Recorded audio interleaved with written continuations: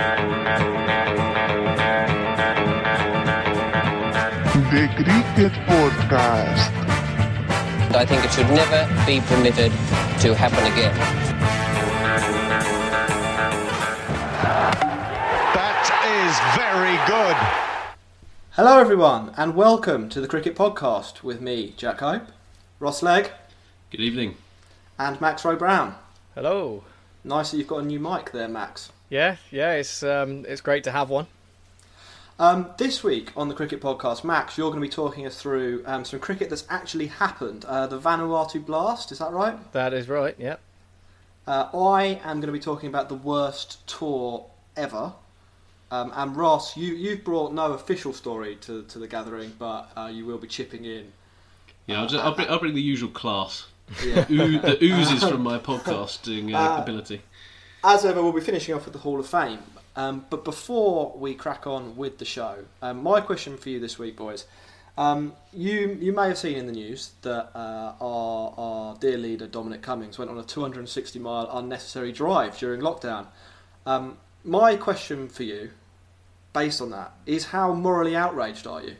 Ross? It was quite reckless, and what I can link it to is how annoyed I get at James Vince getting to like 25 and then irresponsibly driving outside off stump and snicking off. Max, you? I can't beat that as a comment. On a scale of 1 to 100, it's 104. Ooh. Actually, no, I'm going to dial that back because Jack's just taken his shirt off on our video call. And, it's quite warm here. And that's sort of more outrageous to me. So, just for the listeners at home, we have to close the windows to record this podcast. It's 28 degrees today in the UK. That never happens. Max, do you know what? Look at this. Shirts feet skins. Now Ross is taking his shirt off. No pressure, Max, but you are the stat man, and you just said out of 100 you're 104 angry. So at the moment it's not going too well for you, is it? To follow that up, I mean, does that mean, like Dominic Cummings drive, does that mean we can just go and play cricket this weekend with no guilt? In fact, you're allowed to drive for 294 miles to go and play cricket. All the better if there's a castle in the background as well. Yeah, I wonder if we could go play at Chesterland Street. Is that a biosphere? Stop up at the castle on the way. Oh, interestingly, from Chesterland Street, since you mentioned it, Mark Wood was practising there today. He bowled a ball that registers on the speed gun at 123 miles an hour. Well, that's broken, isn't it? Yeah. I just think that's quarantine life going very well for him. He's treated his body well, finally living up to that potential. Or maybe he was unfurling all of his ire at Dominic Cummings into that one delivery. There we go. Not a bad idea. Right, I think that's enough Dominic Cummings chat. So we will take a quick break, play a jingle, and be back with Max and the Vanuatu Blast. Morning, everyone. It was not exactly what we wanted to see. The three umpires, Darrell Hare and Terry Prue and Len King, just going out to see what they can do and to see if there's any decision that they might be able to make. At the moment, it's only going to be that they'll make another inspection a little later on when they can say that the has stopped, and then perhaps there might be the chance of a later start. It remains very frustrating. They're going off. The umpires have had a look, and that is it. That is it. That is it.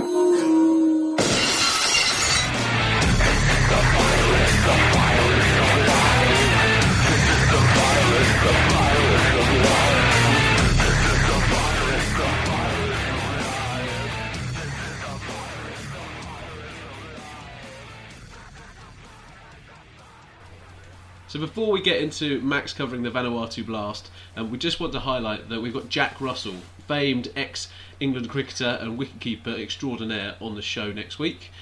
We are interviewing him on Thursday, so this is recording on Tuesday, so if you listen to it on Wednesday, please get in touch on Twitter at the Cricket Pod and ask any questions you might have for him. We will take a number of the questions that are said and we will ask away. Yeah. The funnier the better, I reckon.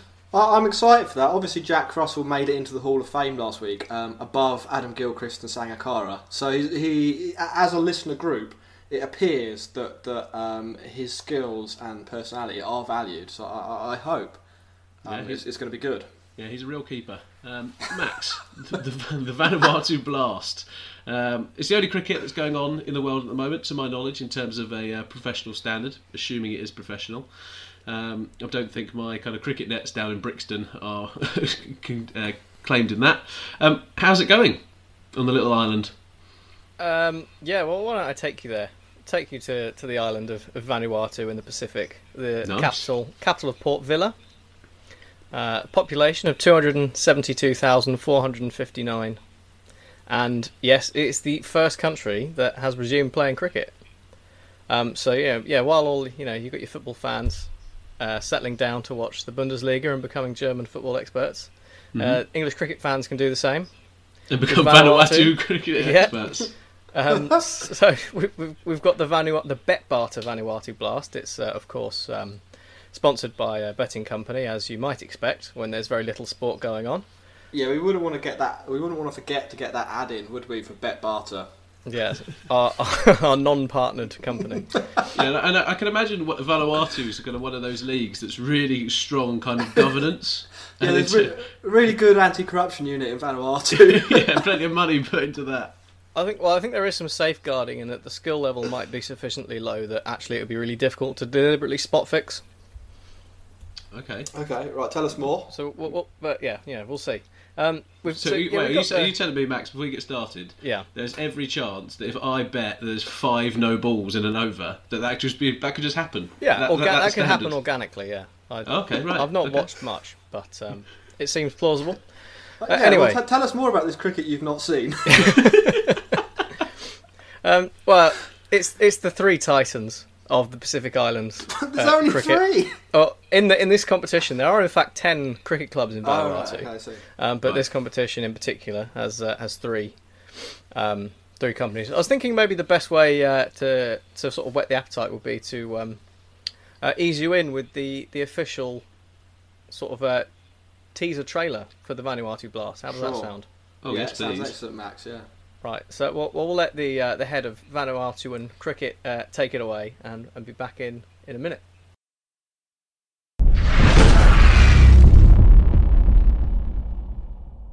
Hey, we're back. I'm just finishing up Vanuatu Cricket's latest masterpiece. Voila! Here it is, the Bet-Barter Vanuatu Blast Men's T10 competition. Yes, that's right, live cricket's back from Vanuatu. The top 3 men's club teams will be battling out for the Bet-Barter Vanuatu Blast. And we've got 3 aggressive captains who've got something to say about it. Hi, I'm Nalini Pico, captain of the Ivrea Sharks, and I only have one thing to say to the other team. Do not swim in shark-infested waters. You're not ready for this shark attack. I'm Joshua Rasu, captain of the mighty Efate Panthers, and I've got this to say. Panthers are excellent swimmers and are stealthy. We are ready to attack on land and water. I'm Andrew Mansale, captain of Mele Tapir Bulls, and I have this to say. Shark belongs to water. There's no pandas in Vanuatu. Rules rule this land. So that puts our production value to shame. Did you know we have Shane Dites, who's the head of Vanuatu Cricket? He came along to watch us play amateur cricket in London Fields. He's a friend, a guy on our team, Liam, is friends with him from Australia. Oh, really? We offered him a game and he turned us down. So I think sound judgment. I predict great things in his administrative career. Your one experience so far of his decision making has been very sensible. It's been on point, yeah. Well, if let's cast our mind to that lovely little clip, and ask ourselves the question that everyone wants the answer to, which is: do the Bulls rule this land? Unfortunately not at the moment, because they are bottom with 1 win from their 3 games so far. But that did come in their 3rd game against the current leaders, who are the mighty Efate Panthers. Well, yeah. I mean, as the captain said, there's no Panthers in Vanuatu. No, but the cricketing equivalent are certainly ruling the roost. Pouncing on their opposition. That game was what can only reasonably be described as a classic. The bottom team in the league, playing against the leaders, needing 131 from 10 overs, chased it down for the loss of 7 wickets with 1 ball to spare. That is a good game. No, that is what I want from my People my will T10. talk about that for years to come. Yeah. On my deathbed, do you remember that Vanuatu game? The other team involved are the Ifira Sharks. That's a good. I actually quite like that name. Yeah, well, these Sharks are better with the ball than the bat, it would seem. Okay. In their first Unusual game, for Sharks. Yeah. Well, I'm not sure what you'd expect Sharks to be better with, but they're cold-blooded with the ball. Their first game, they were Ross. This is what you're bringing to the podcast today, is it? High quality puns, Max. Just taking on your mantle. Oh dear. So in their first game, the Sharks were bowled out for 35 by the Panthers. Ooh. And in their second game, they restricted the balls to 61 for 6 from their 10, and won by 4 wickets. So they're the low scoring thrillers with the Sharks. But both those results do sound like thrillers. Yeah. But both of them also sound like the standard of cricket we play. So maybe the Vanuatu man isn't actually the highest judge of character. Well, actually, Shane Dietz is actually really interested in trying to develop cricket tourism in Vanuatu. Mm-hmm. So that's probably a good idea. Maybe that is something that we could look into. As a club, pop over to Vanuatu, get some tour games in. So, Max, just for the uneducated, aka me, how far is Vanuatu away from the UK? Why don't I do it in time zone? That'll give you a bit of a clue. It's 11 hours ahead. Don't do this. We've got history on this podcast of having trouble with time zones. Yeah. If you could just give me the longitude and latitude as well as the time zone, right. I'm sure it'd be fine. Take Australia and go a bit further. Oh, right. Yeah. So quite an easy cricket tour to organise from the UK. So New Zealand? No. Well, New Zealand's sort of south, isn't it, of Australia? Vanuatu is further east. Okay. Fair enough. Okay. Well, so we'll put it on the maybe pile. Yeah. I think that's an illustration of why people don't use further as a direction. Yeah, that's fair. That is fair enough. Take Lords and then go further, and you'll be at my house. That's pretty accurate. So, I mean, there's 3 more rounds of fixtures to go, happening on the next 3 Saturdays. So that's the 30th of May up to the 13th of June. And if you are interested, all of the action is live streamed on YouTube. That's good. Although, does it have one of those weird kind of ECB, ICC setups? So there's 3 teams involved. So instantly, I'm thinking that there's going to be a semi-final. There's going to be some kind of weird semi-final kind of thing going on. Well, Ross, actually, this is something I was hoping that maybe you could help me with, because I read in an article that was talking about the plans for the Vanuatu Blast, where they said they were intending to stage a men's T10 competition, which involved a round-robin phase, followed by a semi-final, followed by a final.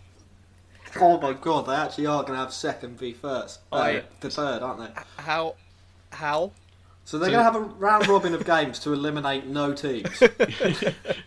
And then second will play third to play against the team who won the league.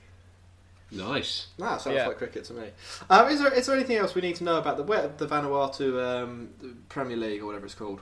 Yeah, well, I think just to put it into a bit of context, really. So obviously Vanuatu in cricket's not the biggest thing in the world, but they've never broadcast any games on TV up to now. They broadcast the league competition final on the radio once, so last month they had an exhibition, men's exhibition T10, and the final of their women's T20, which they streamed online, and that was the first sort of broadcasting they've done, which had 450,000 people tune in to watch. Oh, nice. Which is pretty impressive. But also worth mentioning that the cameraman had no idea of the rules for this game and didn't know where the ball was coming from. So they're starting from not very much. So where they've got to now is quite a testament to the organisation of Shane Dietz. He's done an excellent job. And, we'll and the whole get a message production to him through the as a grapevine. whole. Maybe we can get him on the show after Jack Russell. Yeah, maybe. One more fun fact about Vanuatu, nothing to do with cricket, but this I found this interesting. They sell citizenship for $150,000, and its passports allow visa-free travel throughout Europe. There we go, cashing in on the Brexit hype. Yeah. In other cricket news, Max, do you have anything for us? Because there are a couple of things related to England that have come up this week. Yeah, well, there was one thing about staying with the coronavirus topic where Northants reckon they can get about 1,500 fans in for their Blast games. Bold. Their capacity is 6,500, so obviously they're operating on a 25% capacity thing. I find that unlikely, but would be good if they could get it to happen. You know, maybe it could be a members-only thing. That would suit me. Well, they are talking about that at Surrey, aren't they? There's a members only actually able to join the games. Yeah.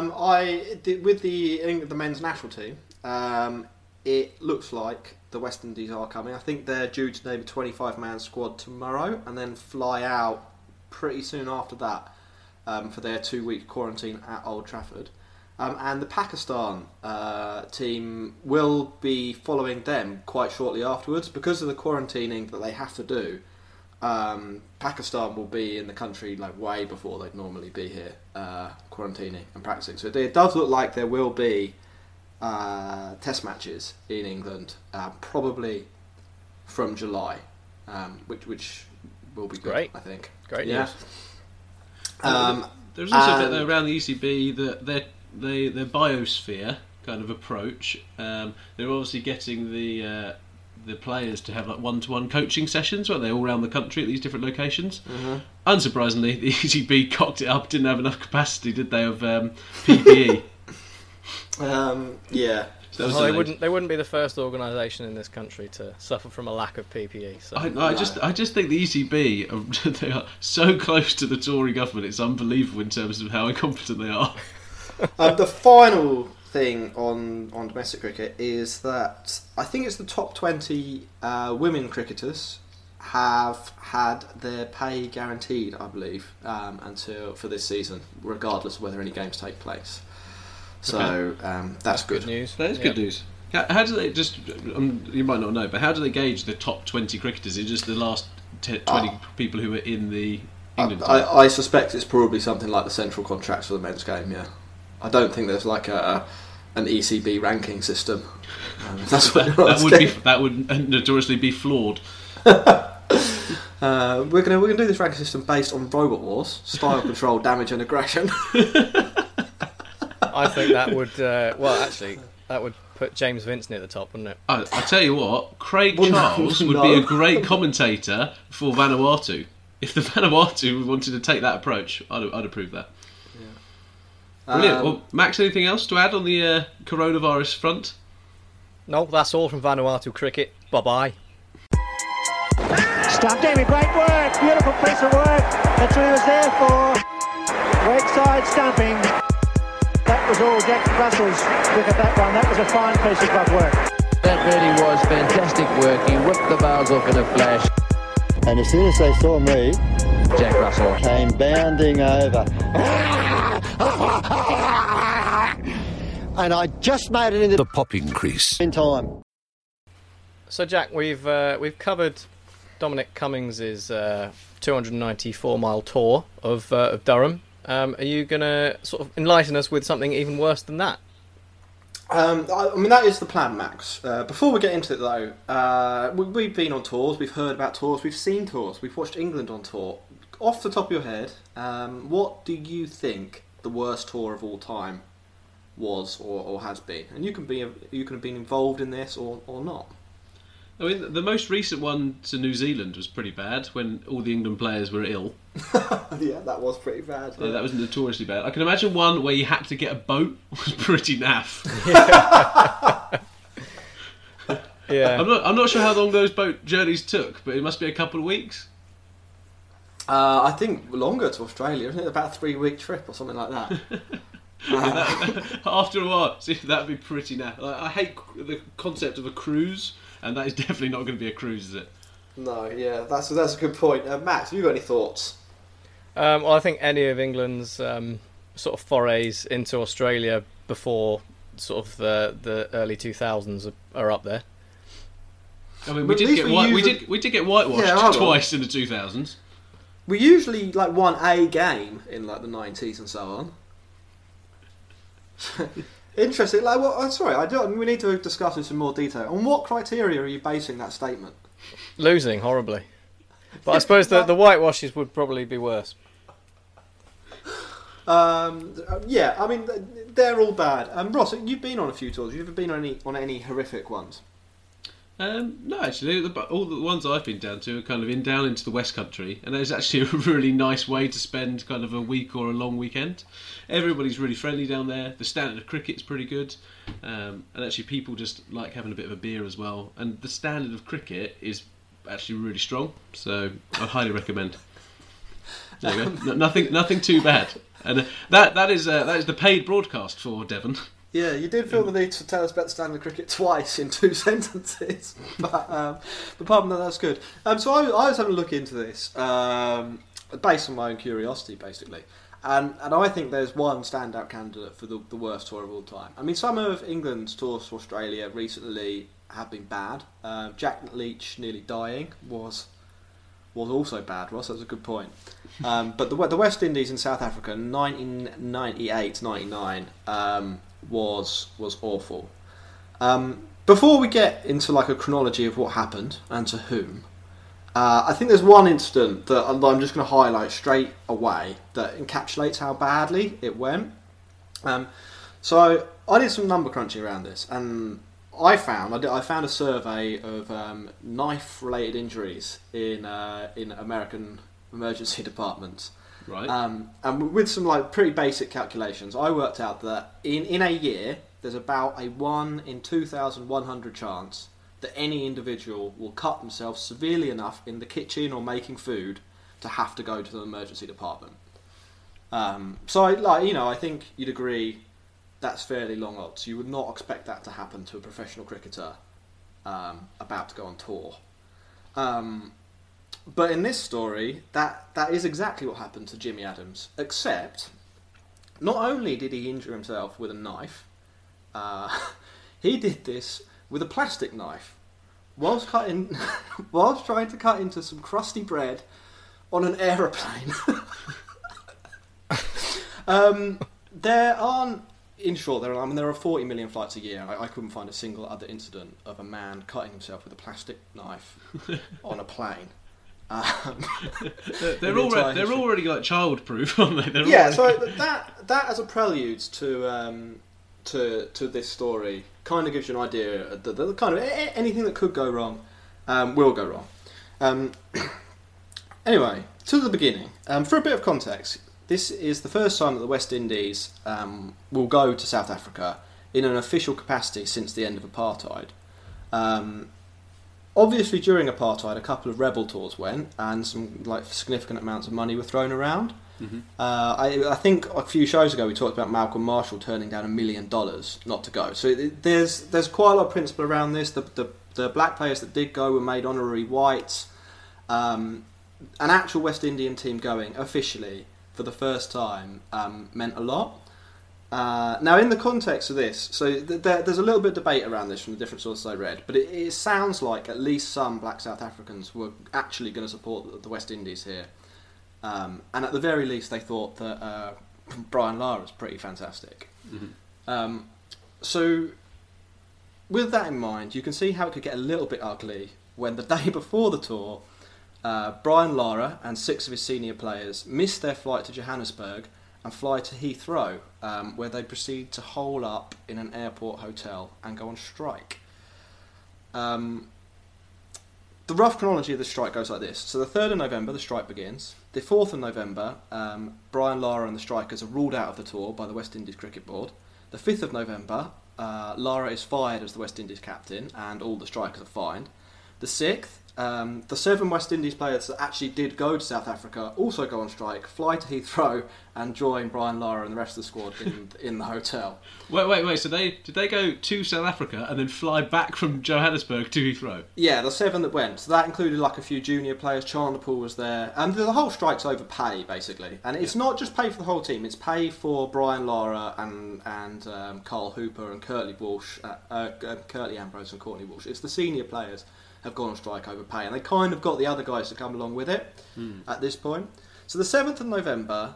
And this gives you an idea of how seriously this was being taken. Nelson Mandela, the president of South Africa, writes personal letters to all 14 players, which are hand-delivered by the head of South African cricket. Now when Ali Bakker, the head of South African cricket, turns up to deliver these letters, at first the West Indian players just refuse to accept them.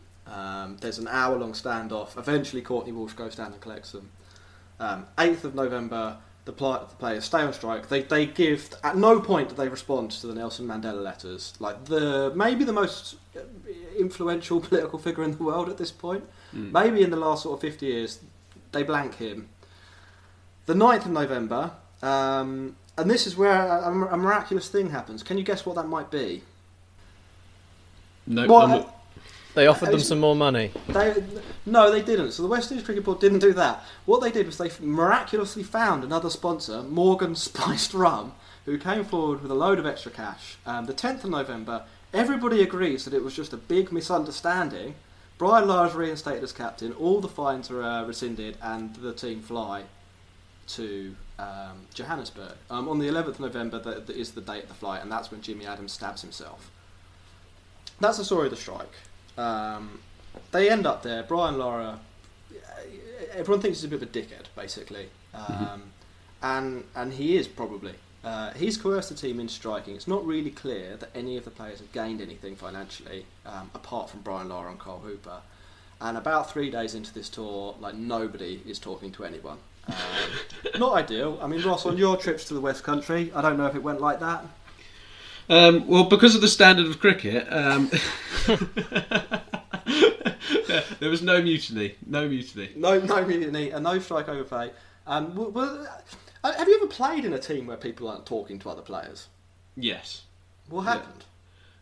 So I think when it comes to like club selection, there's always going to be a bit of politics involved, and typically kind of teams can get over it. But when the season is going quite badly, and then there's kind of favouritism within the ranks, I think the odd snipe comes in, and then all of a sudden the morale of the team is sapped. You lose a couple of wickets, gets to the end of the game, huge row blows up, and then the next week nobody's talking to each other, and they have to have a bit of an intervention.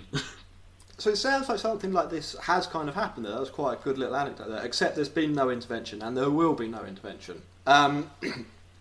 The other aspect of being on tour, and I think this is a lesson that as amateur cricketers, like we know, and I assume this applies to the professional game as well. When you go on tour, you want an opposition that is competitive, don't you? But you don't want them to be ridiculously good. Mm-hmm. If anything, you want to be slightly better than them, so you can win. Is that fair enough? Yeah, and that was actually one of the things. So when I went down to the West Country, it was part of one of the Sussex representative 11s. And I was definitely the worst player there by a mile, by the way. What were you representing? Three Bridges, I got a bursary and everything. Absolutely robbed blind that lovely club, Brunswick CC. But typically Brunswick would have kind of overseas players, and you'd have pretty much the best players from the Sussex teams would go on this tour. And what you'd find is that the reason the standard of cricket down there was good is because they'd come down seasons before and it'd always have a good battle. But there was one season where the West Country teams just kind of just like, look, we just can't put players out. Brunswick lads turned up and just smashed every team in sight. Yeah. And so from that moment on, it was just like, look, we need to make sure this is competitive, otherwise there's no point doing it. That's why I took you. Yeah, I think more than likely. They were just like, this guy's like a third teamer. He seems like a nice chap. Yeah, well anyway, in this case, the opposition, they turn out to be pretty good. South Africa, you might have heard of this opening bowling pair, Sean Pollock and Alan Donald. Yep. Pretty good. This is the year, I mean, like, this gets played every year in England when there's a rain break. The time Alan Donald nearly killed Mike Atherton. This is like 3 months after that. So Alan Donald's like at his peak. Sean Pollock is just about to start his peak. In this series, they take 52 wickets at less than 17. In one of the tests, Donald he got injured, and so South Africa, they needed an extra seamer to step in. Oh, can I guess who it is? Yeah, that's what I was going to ask. I've got 2 in my head, not sure Go. all the times, but so Makaya Tini. No. Andre Nel. No. They turned to a young all-rounder who you may have heard of, Jacques Kallis. Oh, right, yeah, Jack Kallis. Yeah. Now, at this point, he's not actually very good, or his stats aren't that good. At the beginning of the series, he averaged 34 with the ball and only 29 with the bat. He's had his moments, but mainly sort of in one-day cricket. Anyway, he gets the ball in this innings. What do you reckon he does? Probably take 8 for. He take only 5. But he steps into Alan Donald's shoes fairly well, I think we can agree. In the same game, incidentally, he scores a century and a 50. In South Africa, they call it the Kallis game. He finishes the series as the top run scorer, takes 17 wickets, and then goes on to have maybe the best career of any all-rounder ever. In fact, probably.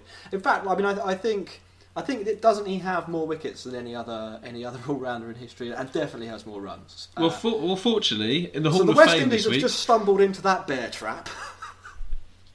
What were you going to say, Ross? Sorry. I said, well, fortunately, in the Hall of Fame this week, we're doing all-rounders, and Max is arguing the case for Jack Kallis. So if you fail to get Jack Kallis into the Hall of Fame, Max, yeah, it sounds like a strong start, doesn't it? Yeah, Jack's given me. You've got some good bowling talent there. You've got the emergence of Kallis as a batsman. Behind the stumps, Mark Boucher, he only goes 5 Test matches without conceding a single bye. So, the West Indies, they've turned up, they're on strike, they're not talking to each other. One of their best players, and the guy who is the diplomat and kind of brings them all together, Jimmy Adams, he stabbed himself. Or at least that's the official version of events. We'll get to that later. So, South Africa have this incredible blossoming. Adams is out. Before the first test, West Indies frontline spinner Ramnarine, he dislocates his shoulder. He's out for the tour. Walsh and Ambrose, they both pick up injuries. They're about 39,000 years old at this point. Both of them miss games. Brian Lara, he chips a bone in his wrist. He misses 3 of the ODIs. So they're having, I think it's fair to say, a fairly torrid time there. It's not the end of the world, though, because, they are professionals. They're now being paid. Most of them are healthy. And you two, what are you thinking at this time? They're probably going to win a few games, right? Yeah, you'd think that old Shivnarine Chanderpaul would kind of start to make his name for himself. Well, they don't. They have the five test series. For only the 6th time in Test cricket history, the West Indies are whitewashed. Not the West. Sorry, let me explain that. 5 times in history before that, mainly by England, a team has lost 5-0. The West Indies become the 6th team to pull off that feat. Right. In the ODIs, the West Indies are the number 1 ranked team in the world at this point. They've been the number 1 ranked team in the world since rankings started. They lost the series 6-1. In local matches against domestic sides, they failed to win a game and lost twice. Oh, this is very England 2007. Yeah. A few other moments of shithousery, and then I'll sort of wrap up this this odyssey of disaster. One of the South African journalists, this is to sort of just demonstrate how badly it had all gone wrong, I think. One of the South African journalists covering the tour went on, and I'm not making this up, a 260-mile drive to interview Courtney Walsh and Shivnarine Chanderpaul. When he got there, he rang their rooms from reception. Both of them replied they'd gone to bed. It was 3 o'clock in the afternoon. In the third ODI, Brian Lara, he successfully appealed to get Daryl Cullinan out, dismissed, handled the ball. Oh, nice. Yeah. What Daryl done? What Daryl Cullinan does, he hits the ball into the floor. It bounces up to about head height. It's not going to hit the stumps. He catches it, throws it back to the bowler, and Brian Lara runs over, appeals to the umpire, and the umpire has to give it because that's the rule. And finally, on the evening of the first test, the CEO of the West Indies Cricket Board was mugged at gunpoint. Oh, this is terrible. One last quote from someone who actually witnessed this. There's a journalist for the Cape Town Times, Mark Keohane, and he managed to get like a global exchange rate joke into this. So fair play to him. The rand globally is a bit like this West Indian cricket team, worth nothing. But if you're getting paid in rand, then 130 rand is a whack to have spent on these clowns. Wrong, not clowns, because at least the money would have ensured a few laughs. Instead, all we got was a West Indies yawn. It's called Damn quite indictment. Do you want to know what happened after the humiliation of this tour? Do you want to take a guess? Oh, it sounds like there's a lot to draw parallels with England here, and I reckon it would have ended a few careers. The captain probably went. There were some retirements that were probably a bit overdue. No, actually, no one retired. They kept Lara on as captain. They went out the World Cup in the group stages, and then for the first time since I think the introduction of the 6-ball over, lost a home series to England. Wow. Yeah. Start of the decline. Yeah, I mean, I think you could say that, Max. So I don't think you can top that as a bad tour. Yeah, that's really quite something, isn't it? Do you want to know one last thing? Of course.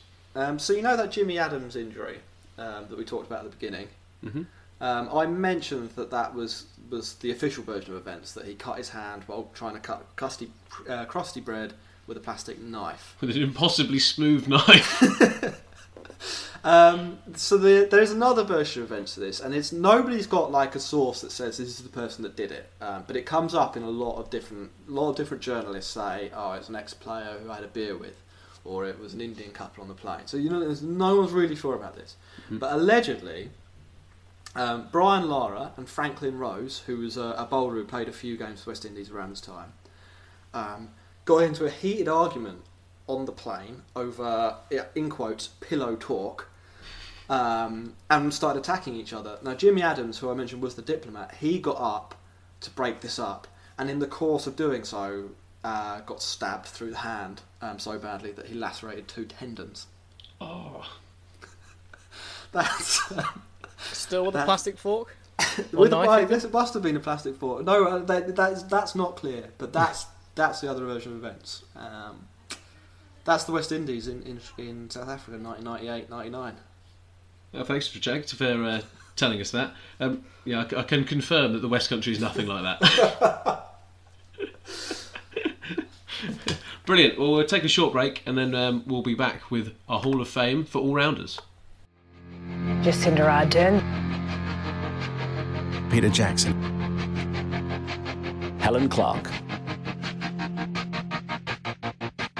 Sonny Bill Williams. Flight of the Conchords. Edmund Hillary. Can you hear me? Edmund Hillary. You boys took a hell of a beating. You boys took a hell of a beating. So, the Hall of Fame.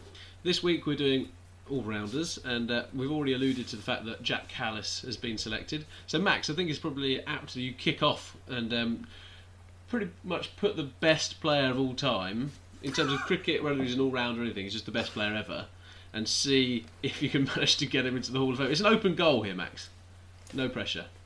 Well, I've never been the best at striking a football, so there's always a strong chance that I'll miss. I'll do my best. So, Jacques Callis, I've gone for a slightly different approach to providing evidence this week. I've decided that there needs to be a way of measuring an average for an all-rounder. So obviously you can say, a batting average above this and a bowling average below that and all that, what have you, and come up with a net average of one minus the other. But what that doesn't take into account, obviously, is the fact that batting averages can go theoretically sky high, and there's a floor on how low your bowling average can go, and it's easier to get a higher batting average. So I've come up with a little little stat, which is I've described it as the weighted net average. It's very complicated. It's your batting average minus your bowling average, but I've multiplied the bowling average by an arbitrary number. So what I really like about this already, Max, is that you've taken slam dunk statistics and complicated it massively, which I like. Yeah. So here's a follow-up to this as well, because are batting averages always destined to be higher than bowling averages? If you think about this, I'm not sure that's 100% true, because bowlers can bowl no balls and wides, which just get added to extras and therefore their bowling average, whereas batsmen can't score runs that way. Yeah, penalty runs, overthrows. Yeah, but they don't count towards anyone, do they? You don't get bonus runs for overthrows. Do? But yeah, anyway, but they count against the bowler. They count against both, don't they? But what I'm saying is that there's a group of numbers, there's a group of runs that are scored against bowlers that aren't scored for batsmen. Yeah. Yeah, but also your bowling average can't go below 0, and the batting average could theoretically go as high as it likes. So anyway. Well, you've really nailed this. You've really overcomplicated something that I've already unnecessarily overcomplicated. Point is, I wanted to welcome to the cricket podcast. The point is, I wanted to come up with a way of looking at all of the all-rounders just with like one stat.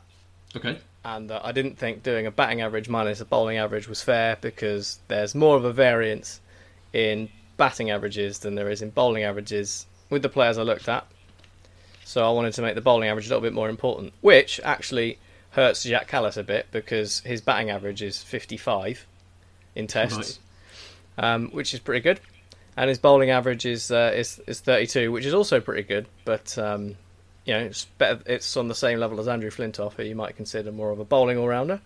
But it's not what he's known for. So we're penalising Jack Callis, and even penalising him, he, along with one other player, Gary Sobers, is far beyond any other all-rounder in the list I've got. We'll go to slam dunk stats. Let's just recap this. We've spent 8 minutes saying that according to a statistic you've made up, Callis is the best. Correct. Cool. And also, according to some statistics that I haven't made up, Jack Callis is also the best. Okay. He's scored 13,289 runs in Test cricket. That's all right. That's more than, as you said, more than any other all-rounder by absolute streets. He's also got 292 wickets. That's quite a lot. And on top of that, not just batting and bowling, not a bad slip catcher either. 200 catches in Tests. Yeah, those big bucket hands were doing him plenty of favours. So you can cut it which way you like. You can look at my stupid made up number, and he's way better than almost everyone else, apart from Gary Sobers, who's the only one who can hold a torch to him. Or you can look at it in raw numbers and find out exactly the same thing. So all I can say is I wasted about half an hour of my life to prove something that had already been proven. Max, I like that. I like that. Have you got anything else to tell us about Callis? Yeah, actually. An interesting little tidbit that I came across. His sister is a cheerleader in the IPL. All right. And actually, when Callis was playing in the IPL in a game between RCB and CSK, Callis was out, and his sister was a cheerleader on the opposing team and celebrated him being out, which was nice. That's good. The sibling rivalry. He mentioned, he took it very well and mentioned that he thought her dancing was very good. I read an anecdote by one of the South African journalists covering that tour I was talking about, and the main thing that they seemed to think about him at that point was that he was a bit stupid. Can you confirm or deny? Well, they thought because he was a massive bloke, they were just like, he's a bit dense. No, like he apparently he bowled him over. The anecdote isn't very good, but he bowled him over on a hot day, and one of the journalists said to him, "Oh, that must have been difficult for you," and his reply was, yeah, I'm going to go and have to put some more petrol in my radiator. So he just got his things mixed up. And then because of that, this journalist was like, oh, I think Gallus is an idiot, basically. I mean, if that's your only experience of someone, then I can see why you would think that. It's a bit of an odd thing to say. It's the one he used to illustrate that Gallus was a bit dense. There's one other thing I'll say, actually. Well, one charge that was levelled against Jack Callis is that he's, or one of the things that his detractors would say is that he had a bit of a low strike rate, but he's also hit the third most sixes of any player in Test cricket as well, behind Tendulkar and Chris Gayle. So, Brendan McCullum? Yeah, he's fourth on the list with 94. Yeah, Jack Callis has 97, Chris Gale's got 98, and Tendulkar. Just as a tip, in future, when someone says the third best and then they name two other people, there can't be another person above them. It was just on when we were doing the wicket keepers. When I looked at that, Brendan McCullum was right near the. I thought he was number one. That was all. That might be ODIs. More than likely ODIs. Anyway, Matt, there is one thing though that he didn't actually win much because South Africa put the bottle jobs, weren't they, throughout his whole career. They got to number one in the world. Didn't they win the 1999 ICC Champions Trophy? Or 99, yeah. It's kind of like winning the Community Shield, isn't it? No one really cares. It was in Bangladesh. Oh, that makes all the difference then. Sorry. Okay, Max, there's a good defence of Jack Callis. I've gone for a person who... there's 4 words to describe him, apparently. Womanizer, socialite, philanthropist, politician. And it's the current Pakistani Prime Minister, Imran Khan. That's true all-roundability, isn't it? He is a genuine all-rounder. He's a genuine all-rounder. He is a quick right arm. Once said that he was the 3rd fastest bowler in the world, and also a very handy right-hand bat. Hence, he's an all-rounder. The important stats is that he's one of 8 people to do the all-rounders Test triple, which is 300 wickets and 3,000 runs. He's taken 362 wickets at 22, which is really quite staggering. I mean, compare that to Callis's average bowling, which is 10 lower, which is mightily impressive. And what about the batting averages there, Ross? It's a little bit lower. He's got 3,800 runs at 37.69. So he's a little bit worse with the bat. It's 10,000 runs less. Yeah, well, he didn't play as many games as Callis. So he only played like 80 odd games compared to Callis playing about 700 for his, apparently. He has taken record wickets in terms of 14 for 119, which was mightily impressive against Sri Lanka, a record at the time. And you have to remember, this is all happening in kind of the 80s, so it's a little bit before. Pakistan weren't really that good at this point in time. He was really kind of their talisman, like Waqar Younis, and he brought those guys into the fold when he was captain. But there was a purple patch for Imran Khan. So in 1982, he took 62 wickets in a calendar year at 13.2. That's impressive. Mightily impressive. And he's only one of 3 players to hit a century and also get a tenfer in a game. So he's pretty handy. Would those 62 wickets be around the time he invented reverse swing? Yes, they would. Yes. Yeah. So he was the innovator that brought us reverse swing, and then actually, as I was mentioned, kind of Waqar Younis. He was the one who pretty much started teaching the Pakistanis how to do it. He was like the trailblazer for Pakistan. So he was kind of an explosive, kind of fast-paced bowler, and it was all about kind of pretty much trailblazing to bring through the kind of Shoaib Akhtars of this world. They didn't really have that before. There is a thing to Imran Khan, though, that he kind of liked the attention, which was probably a good thing. He went and played in the Kerry Packer World Series and played for 25 games and did very well there. Obviously came with a suspension, so he missed playing for Pakistan, so that can kind of talk around some of the stats there, that he's a little bit lacking in terms of volume, even though his average is quite good. But in 1987, he kind of called it a day, and without captaining the side, I was just in a position where, do you know what, I've had enough. What would you do in this situation, gents? The military dictator of Pakistan at the time told him to come back and play. would you A, do as you're told, B, not do it? Probably do it. Yeah, I'd probably do it. So he did come back, and it was a really, really good decision from the military dictator, as he then led them to the 1992 World Cup. I guess he had the last laugh, though, didn't he? In some ways, Imran Khan, when it came to being a dictator, or at least president. There's a couple of things I do like about Imran Khan. He's the only captain to declare when he was personally in the 90s. So that's some true leadership right there. I don't think any of us in this room would do that. Nope. We don't play in declaration games, so no. But there is something that is quite interesting here. So once he led Pakistan to the 1992 World Cup final and won, in his final speech he didn't thank any of the players or congratulate anyone else other than himself, where he talked around his own motivation for setting up his own or the first cancer hospital in Pakistan.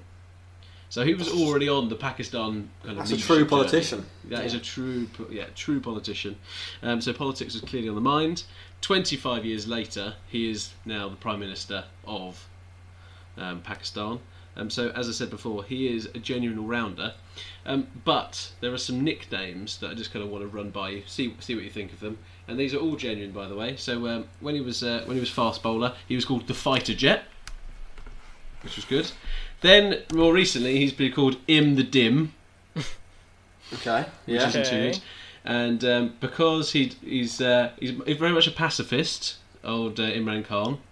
But as you can imagine, the politics in Pakistan are very, very complex, to say the least. And the people who call him Taliban Khan, or Taliban Khan. So there's a mixed view of the person. He's also all round. It's an all-round view of the person, and it's fair to say he also had a child with somebody, and this is kind of hearsay in the gossip column that I found myself in earlier today, that he kind of just didn't acknowledge existed until the mum died, and then he said, "Oh shit, I better look after her." So Imran Khan, they're nice guy, bad guy, great cricketer, good leader. We'll leave it up to our viewers or listeners to decide. Very much the David Brent summary of Imran Khan there, wasn't it? Thank you very much. Nice guy, bad guy, good cricketer, good leader. Leftist politics, rightish politics. Anyway, so Jack, have you prepared someone, or are we going to go for the two this week? Just the two this week. I spent too long reading about a stabbing. Not on blame. Brian Lara stabbed Jimmy Adams. That's the point of the whole bit earlier, by the way. So in terms of Hall of Fame, the way it works is that we vote on who should be in there. Max, I'll go first. I'm definitely going to vote for Jack Callis to be put into the Hall of Fame, because he is one of all my all-time favourite cricketers, and actually any team he would play in, he would improve. So I vote for Jack Callis. Max, who are you going to vote for out of your one options? Well, I it's as much as Imran Khan is an excellent option, I'm going to have to go with Imran Khan, because he's not just a cricket all-rounder, is he? He's a cricket all-rounder, he's a life all-rounder, a politics all-rounder. He's got the whole lot. He's got a good head of hair. Yep. Best hair of maybe any cricketer ever, I think, and that's why I'm going Imran Khan. Oh, best hair. Best hair. We will put a vote up on Twitter for other people to get involved. We'd like to hear your views on the Callis Khan debate. And where can they find us, Jack? At the Cricket Pod. On Instagram and on Twitter. So is there anything else you'd like to talk about, gents, or should we call the end of the show? I think that's everything. Just a reminder, Jack Russell will be on Thursday in time for the next episode. So if you have any questions for him, let us know. Brilliant. Thank you very much for listening. Speak to you soon. The